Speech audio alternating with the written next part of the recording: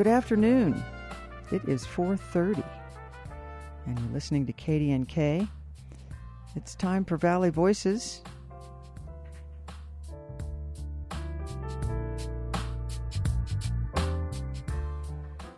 I'm your host, Amy Haddon Marsh, and I have a very, very special guest with me today, Mr. Aaron Taylor, Director of the Way of Compassion Foundation. Welcome, Aaron.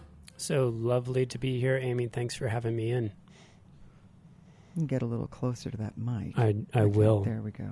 Perfect. Well, you know, we've got some excitement happening this weekend, and it's already coming up. I mean, it's the 4th annual Compassion Film Fest. 4th. You are correct. Tell us about it.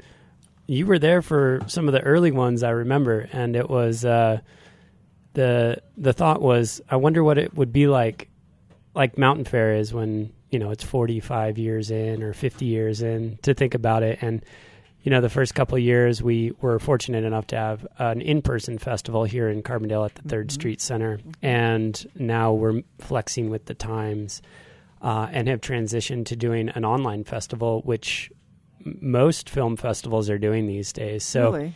So it's totally online? Ours is totally online this year. We made a switch about a month ago.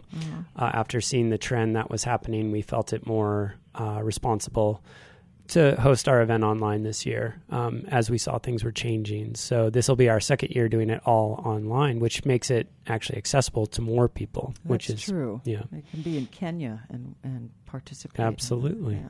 Or Tibet and participate. The worldwide connection. That's true. So how does that work, though, online? I mean, this year you've got some interesting workshops scheduled. You have a couple of yoga teachers, and you have a woman who is doing some kind of a workshop on neuroplasticity. Yeah, she is. She has an institute called the Neuroplastic Functional Training Institute, I believe, and her workshop's entitled Perfecting Love by Removing Fear. And so she, actually, we're very fortunate this year to have a number of our presentations being done by documentary subjects, main documentary subjects of films that are in the festival. So our trend is that we're less an overarching festival, which was our first year idea, was that the film festival was a sub portion of a festival. Now we're actually recognizing that the film festival is the centerpiece. And so from that way, we're actually having this fortune of people in the films joining us for workshops and forming around them. So is Lauren, what is her name? I'm sorry. Lauren Maloney Gepfert. Is she in a movie? She is. She's the main documentary subject of the film Healing Rebel. And she's worked with many locals here in our valley and in Carbondale, really healing them through, many of them have had physical injuries, spinal cord injuries, and she works with this functional training that she presents them, kind of a positive reinforcement, talking yourself through this process of healing in a very positive way. Breaking down barriers that medical diagnoses give people and actually opening it up for the healing power of the mind and the heart. And she actually has individuals walking again that, you know, medical science said, well, you'll probably never walk again. Right, and that's testament to neuroplasticity, which is the ability of the brain to expand and adjust. And some scientists, based on the little bit that I've read about it, believe that neuroplasticity stops at age 25. And, you know, what it seems that she's doing is proving that wrong. Yeah, there's, of course, we keep expanding out above our own knowing. And what's being found now is that, you know, the brain never stops forming and changing. And so it gives us, actually, it breaks that barrier and that glass ceiling where, you know, we think we are who we are, but is that actually true? You know, we can train our minds to be different, and it's neuroplasticity is showing that, you know, an example of that. Neuroplasticity. Yeah. That's a really interesting term. Plasticity, neuroplasticity. That should be a really interesting workshop. It's going to be dynamic. She's so is she going to super train kind. people how to do it, or what do you think will be involved in that workshop? She's actually going to leave people with a toolkit. So to engage in this practice of, so she works with these individuals who have physical disabilities and works on their physical movement and breaking those barriers.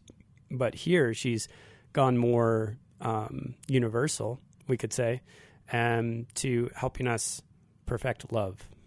And by, breaking down those barriers and what she's showing is that the fear is what prevents it. So how do we break our habit of fear into then moving into a loving state? So she's going to leave individuals with a toolkit. Wow. So the changes that she's working on are manifested physically. That's what I'm hearing. She, as I understand it, which I'm very much not an expert, but she uses the voice as kind of positive affirmations that you speak vocally to yourself. And for the physical disability, she'll have people actually watch, like runners, and watch them. Oh. And then they usually practice in a really low gravity environment, doing these movements and positive affirmations and neat. And setting their sights on a goal that's bigger than what they thought they could achieve, right? And through those systems, they actually gain their movement back. And in this way, we can do the same for mental states as well. And through all of that, the fear is pretty much erased because people are actually seeing, especially the people who are disabled and they're, learning to walk or run again or use the part of their body that doctors told them they would never use again. That the fact that that's actually they're actually succeeding at that is, sort of erasing, blasting through the fear. It sounds like. I'm just guessing. Yeah, I would be guessing too at this point. But what I have recognized and has been illustrated is that when love is present in my own heart and mind, fear isn't. So it's like a light switch. When it's there, then the darkness isn't. It can switch rapidly, of course. But the more that we cultivate that love, then the fear becomes less able to exist because it's being outshined by something we're cultivating. Something comes to mind that really has nothing to do with the Film Fest. Excellent. Even though the Film Fest is great, and we'll get back to that. But in these times, when, the IPCC report just came out this week talking about how climate change is worsening, and there's COVID, do you find, how does that challenge this idea of love replacing fear? I hope that makes sense, because it's pretty scary. This week I've been pretty frightened with all of this news and feeling pretty powerless. And how does your practice of replacing fear with love, how is that challenged in these times? Well, I think the important part, since it's kind of directed at me personally, the important part for me is to recognize that fear doesn't serve me. In its moments, it doesn't actually serve me. If I have a life-threatening situation, then yes, it can be very useful, and there's reasons for that. But many of these things that I become fearful of in the day are not life-threatening at that moment. And what fear does is it makes me rise up ready to fight or flee. And in that case, maybe neither of those is actually a useful response to something that needs a much more wise, discerning, helpful response. And so to come from a place of, let's say, love or compassion, I can respond actually in a better way to those things. I can make better decisions because I'm not under the influence of that fear, which, again, there's usefulness to it, but for most of what I experience, there isn't. Right, and coming from a relaxed body also helps you, I would imagine, helps one engage in a more loving, compassionate response. Does that make sense? Relaxation is really key to having a basis from which to move. Yes, I would agree with that. And I think that's, a practice that we can all do in our own lives is to practice relaxation, which is a foundation for better, healthier actions in our own life too. Mm-hmm. If we're not as stressed, we're going to be more available for people and for our communities. So It's difficult to do, but important in these times. Yeah. I want to get back to. Thank you for indulging me in that a little bit. Yeah. I'd like to get back to the film fest. It just looks really kind of edgy this year a little bit. Talk about the feature films. I've seen one of them, Guru Nanak. Guru Nanak. Yep. About the founder of Sikhism. Mm-hmm. And that's a delightful film. So necessary what they're doing in this country. And then there's another one called The Shepherdess of the Glaciers, and then another one called The Least We Can Do, both of which are really heavy award winners. Yeah, so Guru Nanak is a wonderful film for, in our sense of compassion, is how do we open up to different communities and people who are not like us. And so this is an opportunity to actually learn and to experience what it is. And from the Sikh tradition, their focus on service, their focus on caring for others, who Guru Nanak was and how he came to form this tradition that's become very widespread. And so for us in the Compassion Film Festival, it offers an opportunity of connection to maybe those we don't know much about and come to understand and respect where they're coming from, because there's a lot of misinformation going around about how somebody looks and what that means, and or what their label is and what that means. And so this is a beautiful example of highlighting that tradition. Shepherdess of the Glaciers is just a beautiful film about an individual who is completely committed to her flock of goats, and she spends about 5 months high in the Himalaya with them and on her own. So she has no one else coming there, maybe just for short visits only. And it's about her relationship with protecting this flock and treating them as her own, and her kind of more broad spiritual journey within this way of life. She doesn't know how to read or write. She lives very differently than many people, but provides such an incredible service to her community and to these animals. So, and the cinematography and sound on this one is really beautiful. So it's a treat for the eyes and ears. And The Least We Can Do is a story about Yazidi women who've been essentially traumatized. And the Canadian... Yazidi women. Yazidi women, yeah. Where do they live? This is beyond my understanding. I haven't seen this film. Iraq, yeah. It looks like. So okay. These are traumatized women that are invited into the Canadian provinces by the government to have opportunity for healing.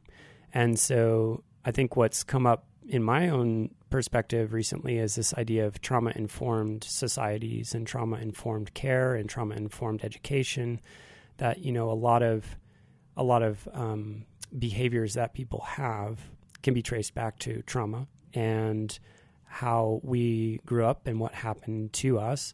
And so therefore, this is an opportunity to get some more insight onto, these trauma type of situations, how we can become informed, and then also what governments are doing in particular and attempting to do to heal. So I think it's a window into a much bigger discussion that needs to happen and is happening. There was also a great film called Wisdom of Trauma, which is not in our festival, but has brought a great light to trauma, what types of individuals and their behaviors, and how it stems back to trauma very clearly. And it could be intergenerational trauma or individual trauma. And so I think it brings a big window to something that's being explored very widely now, which is helpful for us all to know, is that, that person over there who acted in a particular way that might seem like they were mean or not respectful, instead of saying, that they're responsible for that, well, actually what happened to them to cause those conditions for them to act in that way. So it gives us a window. Right. I think a lot of people and cultures and communities have been exploring intergenerational trauma and familiar trauma from the family. Mm-hmm. And intergenerational, when I say that, more as a culture than just a family, but both are being explored. And a lot of work is being done on several levels: spiritual, the psychic level, psychological level, to resolve that, to recognize that a lot of behaviors are passed down, not just, things like alcoholism or drug use, but wife beating or battering, and just different kinds of emotional responses can be passed down. It's unbelievable, through generations, and then trauma, passed down through cultural generations. Native Americans talk a lot about the trauma of, the Indian Wars. Mm-hmm. And then there's also, in the European tradition, and women have this generational trauma of the witch burnings and the wise women burnings that happened in the 14th through the 16th centuries. And that's amazing how, without even knowing, even if you don't know that stuff happened, you still can be responding out of trauma that has been passed down. And that's, to me, it's almost unfathomable, but I understand it. Yeah. And there's, even if one doesn't recognize, like at a cellular level, how that might happen, which I don't have any understanding of really, but we can see how actions transmit from one generation to another, and so that's a clear way. I think the recognition is that a lot of people probably don't even recognize they're traumatized in some way, and exactly. so they may not, people don't want to act out in poor ways. They do because they get gripped by their emotions, and then they're unable to make a healthy decision. It's not like they woke up that day and said, I'm going to really screw it up today. Right. I know I've done plenty of screwing up. And I don't wake up with that idea like, I'm going to really screw up, the day or my life with this action. We get gripped and by fear or anger or whatever it is, and then we're unable to make a healthy choice. It's not to be passive about the healing that can happen in the focus of working on ourselves. There's plenty of that to be done, but there's people, many of them probably don't know they're traumatized. Right, exactly. And that's why I think this, educating people is really important. I love that idea of this film on the Yazidi genocide. Mm-hmm.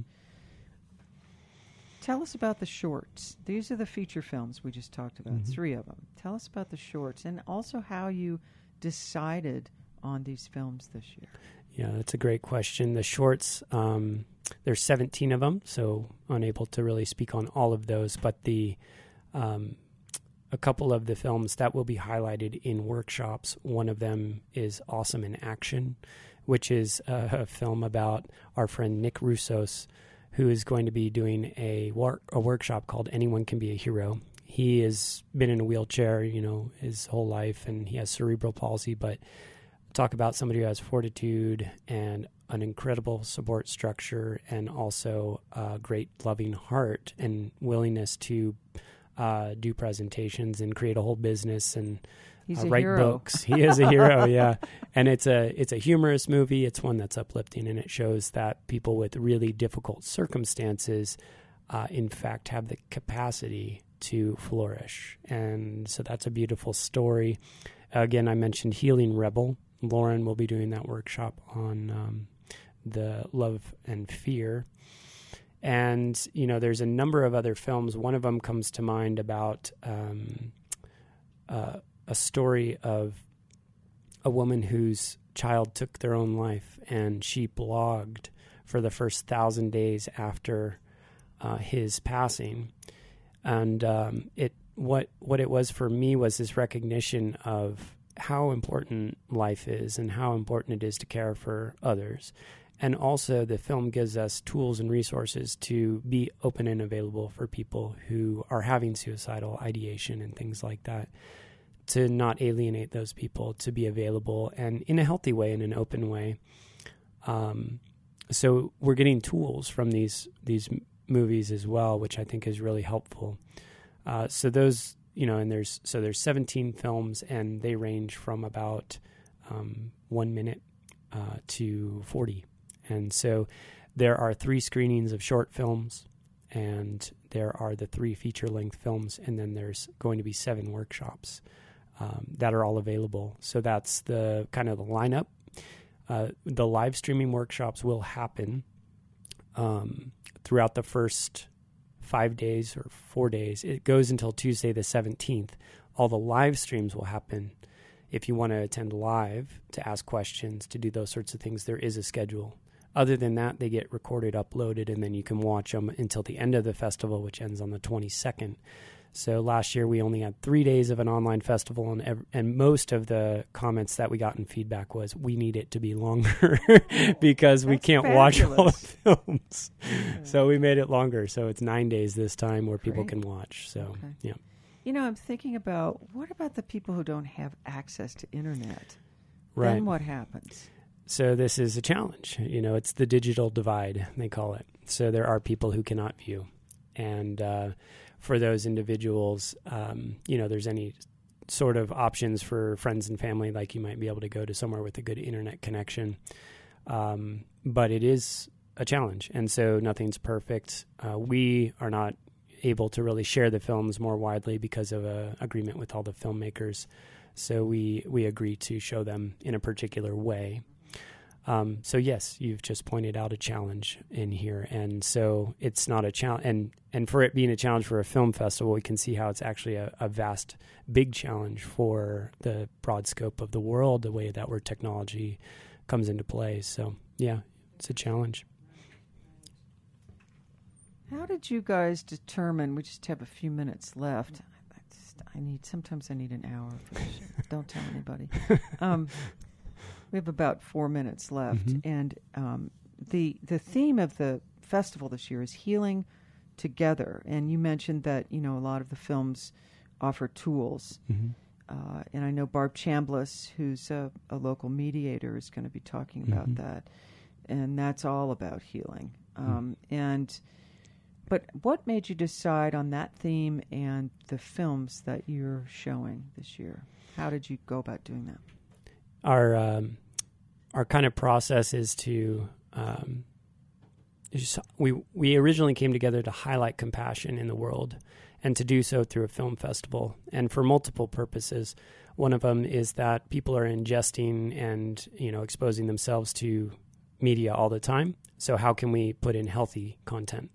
It's just like eating. You know, if you're going to eat something, is it going to be healthy or junk food? Same for our minds. So we want to put out healthy content that can be nourishing. Then also the whole industry of filmmaking has a certain lens as well. Is, you know, what are the popular films and what shows up in theaters is not necessarily that healthy content. Suicide Squad. So let's offer a bit of a leverage point to encourage the film industry to actually engage in these filmmaking procedures to create more content, so that we're starting to function that. And then other than that, our focus is really to offer our attendees a healthy, nourishing, and inspiring weekend that reconnects them to the humanity that's all around, that's not being highlighted in the media, that is the truth of everyday life, and is one that is being highlighted in beautiful ways by these filmmakers. I like that, truth of everyday life. All right, we're down to the wire here. How can people find tickets? Tickets and passes are available at compassionfest.world. Compassionfest.world. They're on sale all throughout the festival, but best to pick them up right away so you can watch throughout the dates of the festival, which are August 13 through 22. So that's tomorrow. What's happening tomorrow? So all of the films get unlocked tomorrow, and you can go and watch them at your own pace. And our first live stream event's on Saturday morning. Okay. And that's on the website. There's a schedule there, and if you sign up, you also get an email eventually of the schedule of events for the live streams. Okay. Because I was looking at the website, and I was a little confused. I thought, well, there's a schedule, but what about the films? And then it dawned on me, this is online. You can watch it anytime you want. Exactly. Yep. Aaron Taylor, on a scale from 0 to 10, 0 being not at all, 10 being off the charts, how excited are you about this? I am an 8. An 8? What's it going to take for you to be a 10? The attendees are going to be a 10. I'm an 8 because there's a lot more that needs to be done. And so this is where, I need to continue to focus and to bring things together. So for me, though I'm practicing as best as possible, I still get overwhelmed at times. So I still have a bit of that, but I'm excited, beyond excited about what's going to happen in this next 9 days. And for me, the excitement only wanes because I know what's left to be done. Yes. Well, Aaron Taylor, director of the Way of Compassion Foundation, thank you very much for joining me again on Valley Voices. Everybody, you can go to compassionfest.world. You got it. Get your tickets. The films are unlocked tomorrow. Thanks a lot, Aaron. Thank you.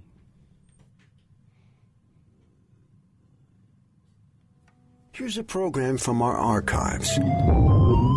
We're listening to a time-lapse recording of the sounds generated by a meteor as it entered the Earth's atmosphere. Meteors usually burn up or explode as they near our planet. But what happens when one of them crash lands on Earth? I'm Jim Metzner, and this is the pulse of the planet. Douglas Revelle is a scientist with Los Alamos National Laboratory who's been studying meteorite impacts. If they impact the Earth, they can create a tremendous crater, like in the case of Meteor Crater in Arizona. And if they hit the ocean, where the ocean is reasonably shallow, they can create tidal waves or tsunamis. So there's a tremendous range of possibilities for extraterrestrial materials that can produce a tremendous amount of effects that we can observe on the ground. Dr. Revelle tells us that meteorite impacts don't always produce disastrous effects. Sometimes they don't even leave a crater. There seemed to be another phenomena besides craters. For example, the June 30th, 1908 fall over Siberia. The real puzzle with that event is that there is no crater on the ground. We know there was an object, it was well observed, and some 5 to 10 kilometers above the surface of the Earth, the meteorite apparently broke into billions of pieces because nothing was ever found on the ground. Back in the 1930s, there appears to have been a similar event over Brazil, where a large forest was knocked down and a tremendous amount of lights and sounds were seen and observed by people on the ground.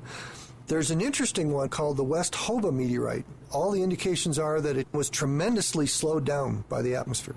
And when it hit the ground, it didn't produce a crater. It bounced.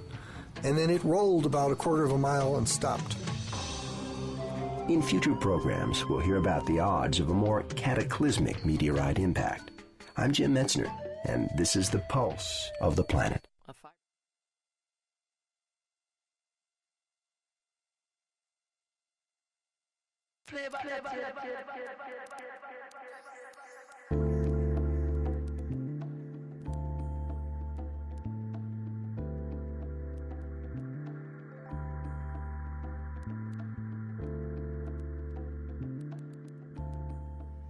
Good afternoon. It's just about 4:59, and you're listening to KDNK, Carbondale Community Access Radio, Glenwood Springs, Carbondale, the Roaring Fork Valley, and beyond. Valley View invites the community to a virtual town hall Wednesday, August 18th at noon. Registration is at vvh.org. Stay tuned for NPR's All Things Considered, KDNK local and regional news coming up at 5:34, and we'll have a little bit on the weather, so stay tuned.